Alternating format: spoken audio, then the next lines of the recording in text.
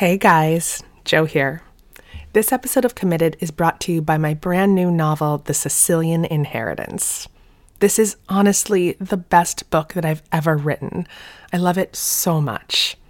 The Sicilian Inheritance is a twisty-turny family murder mystery set on the beautiful and sometimes dangerous island of Sicily. And it's incredibly personal. It's loosely based on the real-life murder of my great-great-grandmother, Lorenza Marsala. The Sicilian Inheritance comes out on April 2nd, but it is available for pre-order right now wherever you get your books. And if you pre-order and email me your receipt to joe.piazza@gmail.com or DM me at Instagram, I will give you a free lifetime subscription to our newsletter, Over the Influence. We'll be posting exclusive pictures, videos, and show transcripts for the very new season of Committed coming out in February. So pre-order The Sicilian Inheritance today. I promise you it's going to be your new favorite book. This is our very first Committed story that we divided into two parts. We divided it because it's really two love stories. If you haven't listened to the first part of this episode, it's called He Was the Brave One. You can go back and listen to it now. We're not going anywhere. We'll be right here when you come back. It's about Nora McInerney's first marriage to her first husband, Aaron, and finding out that Aaron had brain cancer, getting married anyway, having a baby anyway, and how brave Aaron was to do all those things, and how brave Nora was to do all those things, knowing she was going to end up alone again. We've been talking to Nora McInerney. She's the host of the podcast, Terrible Things for Asking, and the author of the book, It's Okay to Laugh, Crying is Cool Too. Yesterday, we told you about Nora's first great love story with her husband, Aaron. Aaron got brain cancer, and for a while he beat it. And then he didn't. And that's where we are today. We're at the part where Nora is rebuilding her life and figuring out what it looks like without Aaron. I'm Joe Piazza. This is Committed.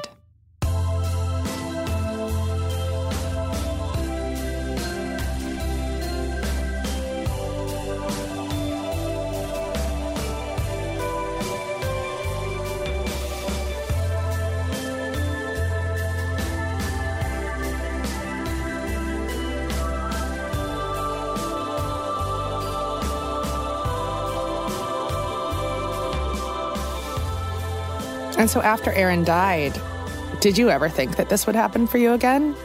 Okay, here's what I was kind of planning on. I was like, are you going to tell what you actually thought was? Yeah, I am.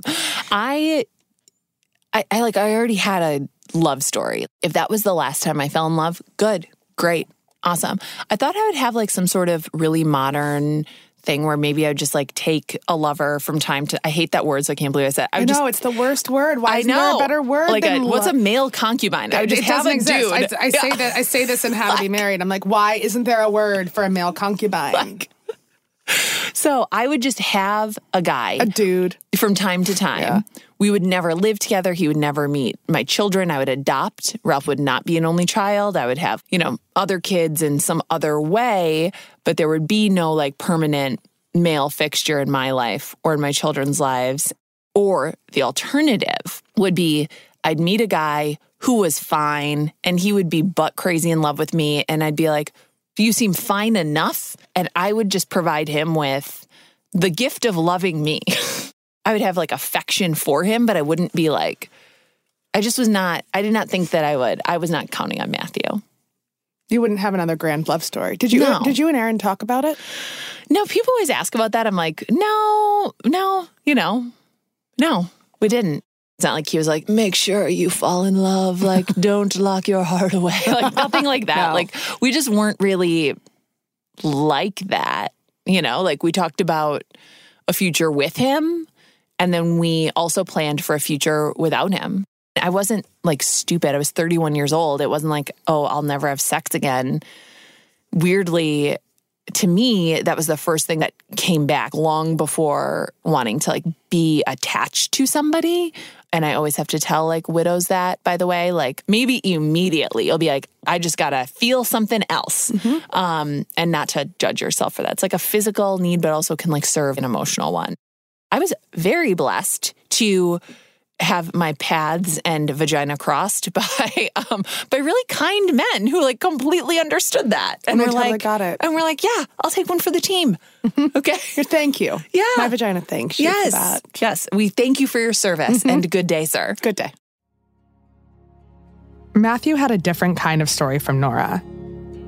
It wasn't grand. It wasn't happy. In fact, it was messy and difficult, and it didn't end well at all. So I met my first wife when we were 21, and we had a baby when we were both 22. So we were very, very young. And at the time, I had dropped out of school because playing music seemed way cooler and way more fun. And I was like, I don't want to be 40 and look back and be like, oh, I should have played music and gone on tour and things. So it was a super conscious decision. And then I met her, we had a baby, band broke up, and I was like, oh my God, I need to grow up. I need to be an adult and have a job. Matthew says that he and his first wife really didn't know what they were doing, but they did their best. He was in school, she was working for her dad. Matthew graduated in 2006 when she was pregnant with their second child, a girl. And so I graduated from school, started working, had a baby, and we bought a house then, which is like, oh, let's just do all of the really stressful things in life. The most stressful things we could possibly do. How long before you realized that it wasn't working out for you guys? I think at a certain point, she just kind of stopped wanting to be married. But just didn't want to say it. So it was like, oh, I'm going to do this to try to make him end it. And then that didn't work, so I'll try something else. And she was like, how hard do I have to hit this dog before he stops following me? And it was very hard. Many kicks. So it became kind of the end of our relationship ended up being a pretty long, drawn-out process where I ended up having to declare bankruptcy before we could even get divorced just because it was going to be that messy. So the whole process took about 2.5 years just to even get everything finalized. Which was fascinating to me, honestly, because I loved my husband until the moment he took his last breath. I was like, vows, done. Matthew needed some time to regroup and learn how to be a dad and a person on his own. How to be an adult, because he'd essentially been married since he was just a kid. I consciously took like a year or two to just try to figure out what happened and who I was if I was not in a relationship with someone, because I hadn't had that really as an adult. And I also realized I would go out there were a couple of friends that we would always go out when I didn't have the kids. And they were single and they always wanted to meet someone. I realized very quickly, I was like, I'm not good at this. But you'd never really practiced, right? Yeah. I mean, you got married so young. I would love to see you try to meet a girl. Oh, it's not good. Did not go well. Hi, Matthew. I'm divorced. I'm bankrupt. I have 2 children. And those were my openers, and usually Yeah. Okay, now tell me how you guys ended up first meeting. So we met through a mutual friend who I have been friends with since I was 20 years old. I was actually in a band with her first husband, and I had lived with her second husband and was friends with him. Matthew was at work one day, and his friend Mo invited him out to this brewery to meet Nora at a fundraiser she was having for the nonprofit she started after Aaron died. It's called Still Kickin', and every month they choose a deserving person who's gone through something really crappy and provide financial support to that person to help them be stronger and braver and more confident, and just to get their life a little bit back on track after something terrible has happened. I did not know that Mo had come with a bunch of dudes. And so what I remember, I don't specifically remember you as a busy night for me, but I just remember you were all lined up. Yeah. Choose one. You were all lined up. I was like, nice to meet you. Thanks for coming. Bye. Yep. That's pretty much how it went. And I was like, okay, see ya. You seem to be very busy tonight. But I was like, in my head, I was like, oh, she's really beautiful. And just kind of, that was kind of it. Mo had texted me that afternoon and was like, hey, I really think you and Nora should actually meet. I think you'd really like her. She's really smart. She's independent. I think it was that weekend or maybe the following weekend that she was like, okay, so I'm going to have a bonfire at my house and I'm going to invite Nora and you're going to come. Nora didn't know it was a pre-planned party to meet Matthew. And she wasn't in the best place emotionally that weekend. Aaron had been dead for almost a year. The anniversary of his death was coming up. Your body remembers grief before your brain does. And I get really just, that dread of his death was like showing up in my body. And I remember, a lot of other things had happened over that week, but I woke up, I couldn't even turn my head. I was just so heavy and sore. And my brother took my son for the night. And Mo was like, just come over. Come on, you can burn stuff. I love burning things. So that got me over there with a bag of old bills, old bank statements. I was like, I'm here. Nothing sexier than a widow carrying around a bag of old bills. Yeah, I'm like, let's burn this too. And Mo was burning some of Andy's old shit. We were just, Andy's her dead husband. And so we were just burning stuff and sitting. It was a perfect November night in Minnesota where it's cold enough to have a fire, but not so cold you're going to die. And then somebody else arrived and they walked through, the back gate, and he had dark hair and it was kind of curly and a childlike way that was really adorable. And he was wearing a hoodie underneath a blue nylon jacket, again, like a toddler. He sat down with a glass of wine, and the plastic Adirondack chair that he was in collapsed beneath him. And I laughed so hard. I had not laughed in so long that it was a screaming, barking laugh. I was pointing. In the meantime, I was laying on the ground covered in the glass of wine that I had been holding. Oh, it was so good. Which is so good because, as you said, Matthew's game was probably going to be terrible. It was, yeah. So it could only get better. The best icebreaker possible. It was so funny. It's and when you haven't laughed in so long, you feel like you might throw up or die. We were having wonderful conversations all night long. Mo's husband is dead. Kevin's had a lot of trauma in his life. So we were just getting into it. I was like, oh, do I need to catch you up? My husband's dead too. He's like, oh, no. Mo told me. I'm like, okay. So we were just putting it all out there. And then I would just look at him and I would just burst into it. Be like, you fell so hard. What an idiot. Oh, it's so funny.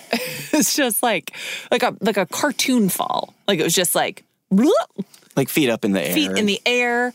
Yeah, it was perfect. It was perfect. But then by the end of the night, we were sitting on Mo's front porch and we were sitting next to each other, but not too close. No, I was like, I'm going to let my leg touch this guy's he would move away. I was like, what the fuck is wrong with this guy?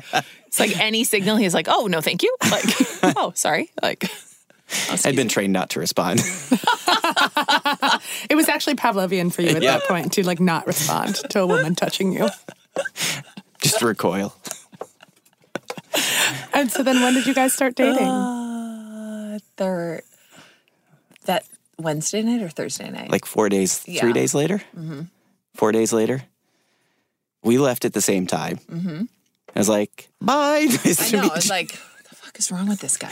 What is wrong with this guy? I was like, we left at the same time. Okay. Throw me up against my station wagon and make out with me. He was like, well, see ya. Got in his literally handshake. Again, Aaron did that to me too on the first date. I was like, okay. And this wasn't a date, but still, I was putting out a vibe. And again, I wasn't I want to fall in love with this guy. I was like, this could be my first male concubine. Mm-hmm. Okay. Concubine, better word than lover. Right? Yeah. Matthew was really hard to find on Facebook because everyone of a certain age is named Matthew. And of course, Mo had 50 friends named Matthew. But finally, Nora found the one that she thought just might be him. His profile photo at the time was a drawing that his child had made of him that was so accurate. I was like, that's got to be him. So I just sent him a message that was like, you're so cute and funny, you should ask me out sometime. He's like, thanks. Thanks, I will. I think. Yeah. Or yeah, I should. Yeah, I should. Did you? After her response was, like now, dummy. So it's like, all right, would you like to go out sometime? Yes, when? And I think that next Wednesday was the first night that I didn't have the kids. So that was our first date on November 7th. And you texted me in the middle of the afternoon to say, by the way, I have something to tell you about your daughter. Okay, so my sister had heard that I was going on a date because I told her immediately, and she wanted to know what his name was and, you know, other identifying features. And she Googled him and she was like, oh my God, you're going out with Sophie's hot dad. I was like, what? She's like, oh, that's what we call him at Girl Scouts. Like, yeah, he's hot and he does like all the parent stuff. I was like, oh, okay. His daughter had gone to school with my niece. So I was going to go out with Sophie's hot dad, I learned. And I thought that would be a funny thing to just dangle in front of him, that I knew something about his daughter, which is that she's friends with my niece. I took a Lyft because I knew what I was doing. This guy's going to drive me home and make out with me, whether he likes it or not. He has Doesn't no have a choice. Doesn't have a choice. So I walked in and you were standing there. I was like, oh my God, she looks so beautiful. I'm so glad we're doing this tonight. We sat down. The first thing I said was, okay, so what do you know about my daughter? Like, was this all a ruse? All a ruse to get me here? So she explained that story, and then kind of we just picked up where we left off and just started talking. I liked listening to you talk, and I just remember smiling the entire time and both of us laughing, and just like it. We could have been anywhere. Like, I have no idea what else was going on in that restaurant. And I remember even on that first date being like, would you ever want to be married again? And you were like, no, probably not. Not necessarily. I mean, I wouldn't say no, but definitely not yes. See, I think my response was, I haven't ruled it out, but it's not like, that's not my goal right now. But hearing you say that, I truly immediately was like, I do. Yeah. Like for the first, I was like, yes, I do. I like being married. I'm really good at being married. I wouldn't be married again. And I don't know, I think that was like the first time I really knew that. And so was that the first time you knew that you wanted to be married, or that you would be married to someone like Matthew? Just anyone, yeah. That he would be more than a concubine. Yeah. That wasn't evident yet. Yeah, that wasn't evident yet. But I mean, in a way, I knew that I was not going to be going on like second dates with people that I couldn't see myself being married to. Honestly, like I was like, oh yeah, I could see already that Matthew was a good dad, and that what was appealing to me, I'd always said like, well, why would you want to date a dad? Like, why would you want to date a parent? I always thought of it as like a handicap to finding somebody, or either in them or myself. Like, why would anybody want to date me and my child? And why would I want to date somebody who has children? And I tell everybody, like, date a parent. Go find a parent. Go find somebody who already knows they are not the most important person in the room or in the world. And go find a good parent. But like really any parent will do. And that was just very obvious that Matthew had a lot of custody, and he was just very involved. Doing the mother standard of parenting, Right. like not the current dad standard, but like the historical mother standard of parenting was what he was meeting. He was meeting 1950s mom level parenting while also having a full-time job. And I also remember just looking at him and being like, oh my God, you went through something really, really difficult, and like, you kept your shit together for those kids. Like, they are so lucky to have you. Like, you're a person who knows how to survive. Yeah. And also, if you've been divorced once, I mean, you don't want to do it again, do you? Not a chance. Yeah, sometimes when he's mad at me, I'm like, well, you can't afford 2 divorces. We're going to take a quick break here. When we get back, Matthew and Nora talk about blending their families. Spoiler, it's not exactly the Brady Bunch.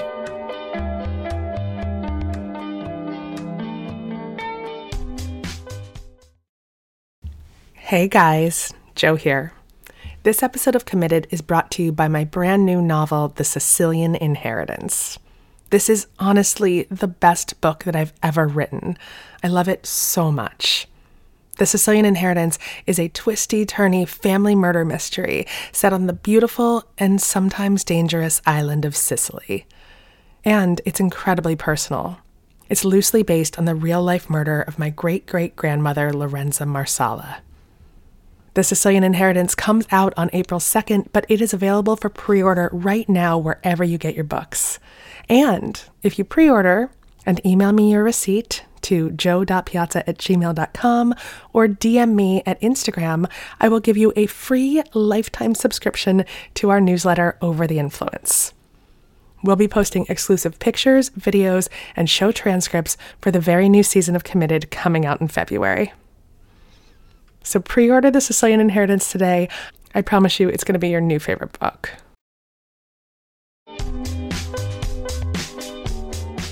So when did you guys decide to let your kids meet each other? Matthew's kids could tell.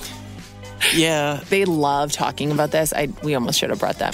They were like, okay, Dad was smiling all the time. He was looking at his phone, which he never did. We could hear him laughing after we went to bed. They were excited. When all the kids met, we weren't like, these are your new siblings and this is your new family. It was right before Christmas. 6 weeks, 4 weeks, 6 weeks. And we all hung out. Here's Matthew driving up to Nora's house. His daughter bounces out of the car. She's all excited. But his 14-year-old son was just sitting there looking miserable. Of course, that's what most 14-year-old boys look like all the time. I was like, what the fuck have I done? I remember looking and you were holding Ralph standing in the window of the dining room. Yeah. And I half expected you to turn off the lights and just lock the door and go to bed. Yeah, nobody's home. And our expectations were low. And the kids loved Ralph. They tucked him in that night and read him stories. Ralph snuggled in between them to watch a movie. And we made a bunch of Christmas cookies. And then, it was time for them to go. And I remember I had been preparing a house for the family that I wanted. I had 2 empty bedrooms. They were ready for kids. I was going to try to be a foster parent and adopt through the foster system. And I remember Ian and Sophie being like, we could just stay here. There's 2 empty beds upstairs. We could just do that. Why don't we just do that? They did not want to leave. We went downstairs. I had this big empty basement. And so we were playing soccer and what Ralph called the motorcycle room. Because he had little Strider bike down there. They called his motorcycle. So we were all playing soccer down there and it was 10 o'clock. It was 11:30 by the time. It was 10 o'clock and we started setting 10-minute timers. Yeah. And they were like, no. And then it was 11:30 by the time they got home. And then we were always like, we won't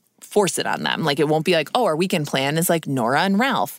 But they asked first. And so if they brought it up, we would hang out and they brought it up all the time. And I look back and I'm like, honestly, they probably just really could see that we would be a good family. And also they were probably hungry for it. I think most kids are. And I don't know, seeing Matthew really be a dad, I was like, oh yeah, that was that I do know for a fact was the night that I was like, oh, I love you.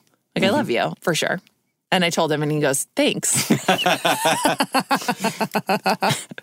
Did you just not know how to respond at that point to something kind like of that? Also, she whispered it very quietly. I have a different recollection.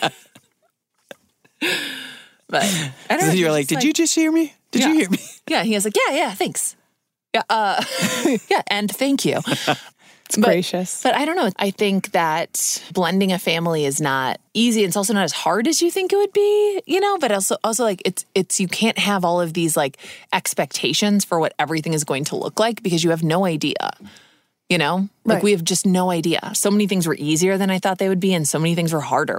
I'd not anticipated that, at the time they were leaving every other weekend and Ralph would be sad. Ralph would be like, but where are they? Where, what? Why? I think the reality is that you're not just 2 families coming together. You're about 5 or 6 families coming together. And especially ours. I have, Matthew's family, my family, Aaron's family, Matthew's ex-wife's family is not, they're there. They're still they are a part of our children's lives. Of course they are. Yeah. So we became a family before we got married. And I could tell it was more important to the kids than, it was very important to them that we do that. But we had a baby before we got married. I had a baby kind of fast. We had another oopsie baby. An oopsie baby.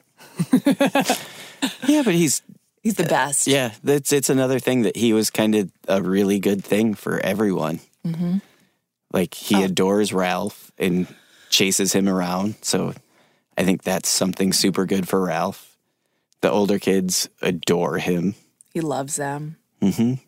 He loves Aaron's parents, and he loves like my niece and nephew on Aaron's side. He's a part of all of these families, and we all are. Like, Aaron's mom sends every kid a birthday card, gives every kid a Christmas present. It's not about the thing, it's about the thought, you know? Mm-hmm. It's like that she just has this beautiful open heart that's like, oh yeah, now you are here. Now you're my family too.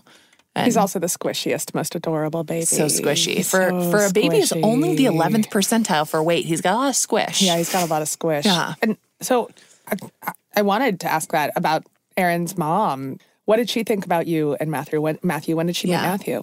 I remember being like I dreaded telling her more than anyone. And I remember picking up Ralph from her house and like talking about something, and we were crying. And I remember her saying, like, someday you're going to meet someone, and I really want that for you. And I was like, well, good time as any to tell you that I did. And I think you'll really like him. And, you know, he's not Aaron. He'll never replace Aaron. But he's really special. And we just cried. Matthew, were you nervous about meeting Aaron's family? Oh, God, yeah. She was Aaron's mom. Mm-hmm. But I mean, why would that make you nervous? I don't know. There are a lot of times that I feel, I mean, not the same now, but almost a little guilt that I was the one there for Ralph's soccer and how hard that would be for her. That I was the one kind of running around kicking a soccer ball with him. Do you feel guilty other times? Yeah, from time to time. I think I probably always will. It's not like it just is. Mm-hmm. Time for a break. Don't go anywhere. We're about to ask the question I know you want me to ask.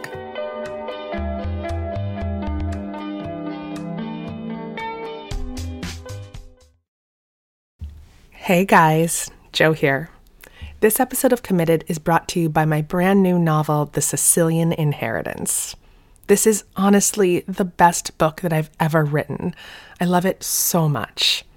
The Sicilian Inheritance is a twisty-turny family murder mystery set on the beautiful and sometimes dangerous island of Sicily. And it's incredibly personal. It's loosely based on the real-life murder of my great-great-grandmother, Lorenza Marsala. The Sicilian Inheritance comes out on April 2nd, but it is available for pre-order right now wherever you get your books. And if you pre-order and email me your receipt to jo.piazza@gmail.com or DM me at Instagram, I will give you a free lifetime subscription to our newsletter, Over the Influence. We'll be posting exclusive pictures, videos, and show transcripts for the very new season of Committed coming out in February. So pre-order The Sicilian Inheritance today. I promise you it's going to be your new favorite book.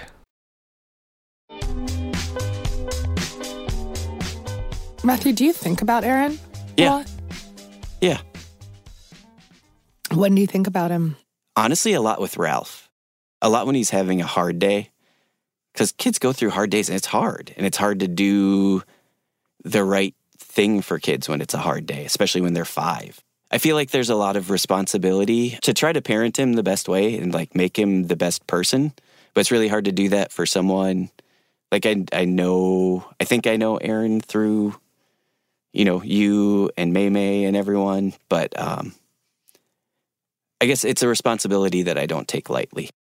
And one of the things that struck me when I was over at your house, because you guys had me over for a barbecue last night and it was wonderful. There's a beautiful picture of Nora, Aaron, and Ralph in the living room. And what is that like, having that memory there all the time? Does it feel nice that you have this connection to Aaron? Or I mean, what is the emotion like there? It is nice because the same thing, like we talk about this all the time. We both, like, neither of us would be here without that. It's a really sad thing sometimes to remember kind of what you had, what you've lost. but also I'm so grateful for what we have now. And I don't know, every once in a while it is hard to resolve that and not feel a little guilty that I'm the one that gets to do all these things. And sometimes I think it hopefully helps make me a better husband and father. And especially because your story was so big and special that I don't know, sometimes it's a lot to live up to. Here's what everyone listening wants to know. Aren't you jealous of Aaron? Aren't you jealous of that portrait? Aren't you jealous of that book? Aren't you jealous every time I talk? Aren't you jealous of this necklace that I wear that has our initials around it? That's secretly what people really are asking. That's what people want to know. I'm not. I think there are times, especially early on, it was kind of confusing, and it wasn't jealousy. I would say there have been moments, but that's not it. Like, it's moments? Not, I don't know, times where it's like, I know things are really hard for you, or you're like really remembering, or kind of. Like, give me a moment, like put us in a scene. You know, this isn't my strength. Just give me a memory, like of a time like that. The first November, because November is a hard time for you. You're just being very sad and a little quieter. Here's what I think about. I think about, like, I have all these shitty paintings that Aaron did when he was in high school, and they're so funny to me. And I remember I put one in your band room, and you were mad. You were mad. Yeah. Or you were irritated. And I can't remember if it's just because, like, I was, like, rearranging your band room, or because, like, you were like, why is this here? It's probably a little bit of both. And also probably because I was like, it's like, it's like a high school rebellious, like, oh, I'm going to be shocking. Yeah, what did they look like? Like, how oh my God, explain them to me? I love them. Pop art, sort of comic booky style, and it's Aaron and Sarah Michelle Gellar of Buffy the Vampire Slayer. And the first one is Aaron reacting on the phone, like shocked, and like the little voice box thing says, Aaron, I just called to say, ellipses, I'm naked. This is the worst thing I've ever heard. At a certain point, I'm like, I don't know if I want his high school painting up on the wall. And I think it's easier as our relationship continues to evolve to try to figure out what that right balance is. And I think at the time, I was like, I don't know how to have that productive conversation around that painting. I've never hung it up anywhere, but I was like, also a part of me was like, we just moved into this big house with all our kids. You have a room with a band, and like Aaron's dead, and I'm putting this fucking painting in your band room. I don't know. I've never done it. It's never been hung anywhere, and yet I did that too. So I don't know. I think partially sometimes obviously I have guilt.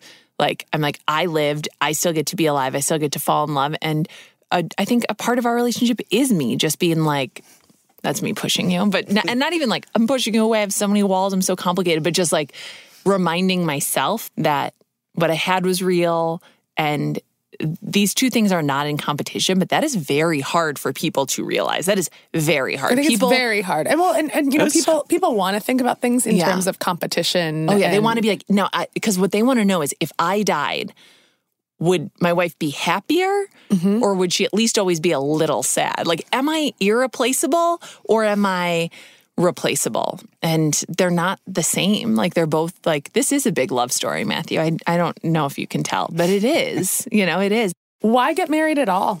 Yeah, insurance. Like, fucking frankly, no. I mean, one, I don't know quite what it is, but there is like this immense and indescribable difference between like being together and being married. And I don't know what it is, but I also know that it like really means a lot to our kids too. It really does. Like, I know that for the big kids, it doesn't feel as good to say my dad's girlfriend, which is a little diminutive, as it is to say like, my stepmom. My stepmom. And it meant a lot to Ralph. Like, it meant a lot to Ralph. And that's just general patriarchy, heteronormativity. And, the future might be different. But I I liked being married. I liked being married to Aaron. I like being married to you. There's just something about it that's like, yeah, this is official. Like you're just making legally binding promises. And also that fucking insurance, being an American sucks. It sucks. It sucks. We just had and we don't even count our truly our wedding date is nothing to us. Like when people are like, happy anniversary, I was like, oh, it's not till November. I just count like the day we went on a date as our day, as an anniversary, and our wedding date is like the anniversary of me getting insurance. like that's what it is. That's so pathetic, but it's not pathetic. It was a really fun party in our backyard. It was a fun party in our backyard. Did you guys have like an official proposal, or was it like, all right, we've got a baby already, we're doing this? We sent out an invite for a housewarming party that started at 9 a.m. because we are morning people. It was just going to be breakfast, and people showed up, and it was a wedding, and we got married, and we didn't invite anyone from out of town, and that ruffled feathers, but also okay. Who cares? Okay, yeah. I'm like, okay. I'm like, I don't know. It's just a wedding. Like, you could be there for our marriage, or you could be there for one day. Yeah. I'd rather you be there for our marriage. Truly. Thanks. Our kids were our bridal party. We had champagne, and Ralph served it. I have no choice here but to make you all listen to Ralph serving champagne. I've listened to it about a dozen times, and I want to get married again just so I can have this kid as my bartender. Champagne, sugar. How about anything you want? After everything that you've been through, do you feel this pressure to create big, important moments? As long as your life is not falling apart, you should be like, those boring moments should like glitter for you. I was thinking about that last night when we were laying in bed with the kids and watching whatever we were watching. I was like, oh yeah, like it's just this. This is like the good part. One of the best things that we have in our life is sitting in our bed Friday night and watching a movie with all the kids. Like that is a perfect night. Mm-hmm.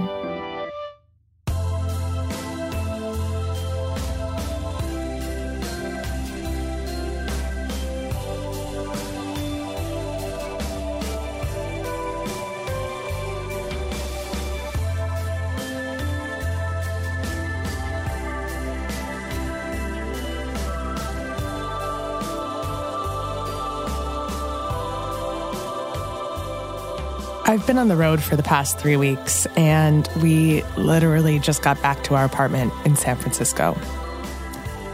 Nick and I crawled into bed. Charlie tried to crawl into the bed. We picked him up. He tried to crawl out of the bed. And the three of us just laid there for a little while. It was exactly the kind of moment that Matthew and Nora talked about. It was a little moment, but it was the best kind of moment. It was one of those moments that we don't think about, that we don't write down in a baby book, that we don't text anyone about, but it really was the best. And I want to remember those little moments. Matthew and Nora helped me realize that. And I'll be forever grateful to them for that. This episode was hosted and reported by Joe Piazza. Special thanks to Aaron Permort, Nora McInerney, Matthew Hart, and the production team at Terrible Thanks for Asking. Be sure to pre-order Nora's new book, No Happy Endings, wherever books are sold. This episode was produced and edited by Ramsey Hunt and Tyler Klang, with mixing by Tristan McNeil. The executive producers are Joe Piazza, Mangesh Hattikudur, and Will Pearson. Theme song and music by Tristan McNeil, with additional music by Kai Engel. For comments, suggestions, or to be part of the show, give us a call at 404-996-1173. That's 404-996-1173. Or you can send us an email at joe@committedpodcast.com. That's jo@committedpodcast.com. Committed now has apparel. To check out our store, visit tpublic.com/committed. You can also grab a copy of Joe's new book, Charlotte Walsh Likes to Win, on Amazon or wherever books are sold. Committed with Joe Piazza has been in production of the How Stuff Works family, produced in our studios located in Atlanta, Georgia.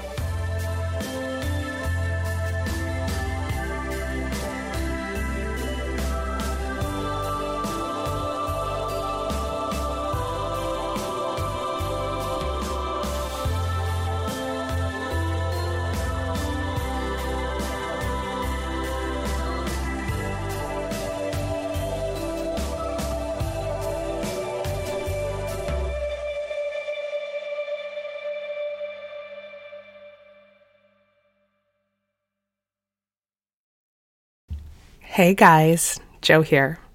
This episode of Committed is brought to you by my brand new novel, The Sicilian Inheritance.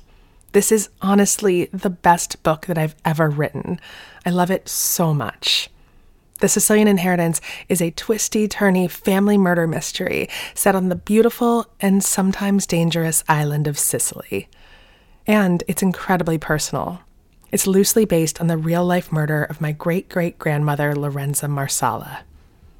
The Sicilian Inheritance comes out on April 2nd, but it is available for pre-order right now wherever you get your books. And if you pre-order and email me your receipt to joe.piazza@gmail.com or DM me at Instagram, I will give you a free lifetime subscription to our newsletter, Over the Influence. We'll be posting exclusive pictures, videos, and show transcripts for the very new season of Committed coming out in February. So pre-order The Sicilian Inheritance today. I promise you it's going to be your new favorite book.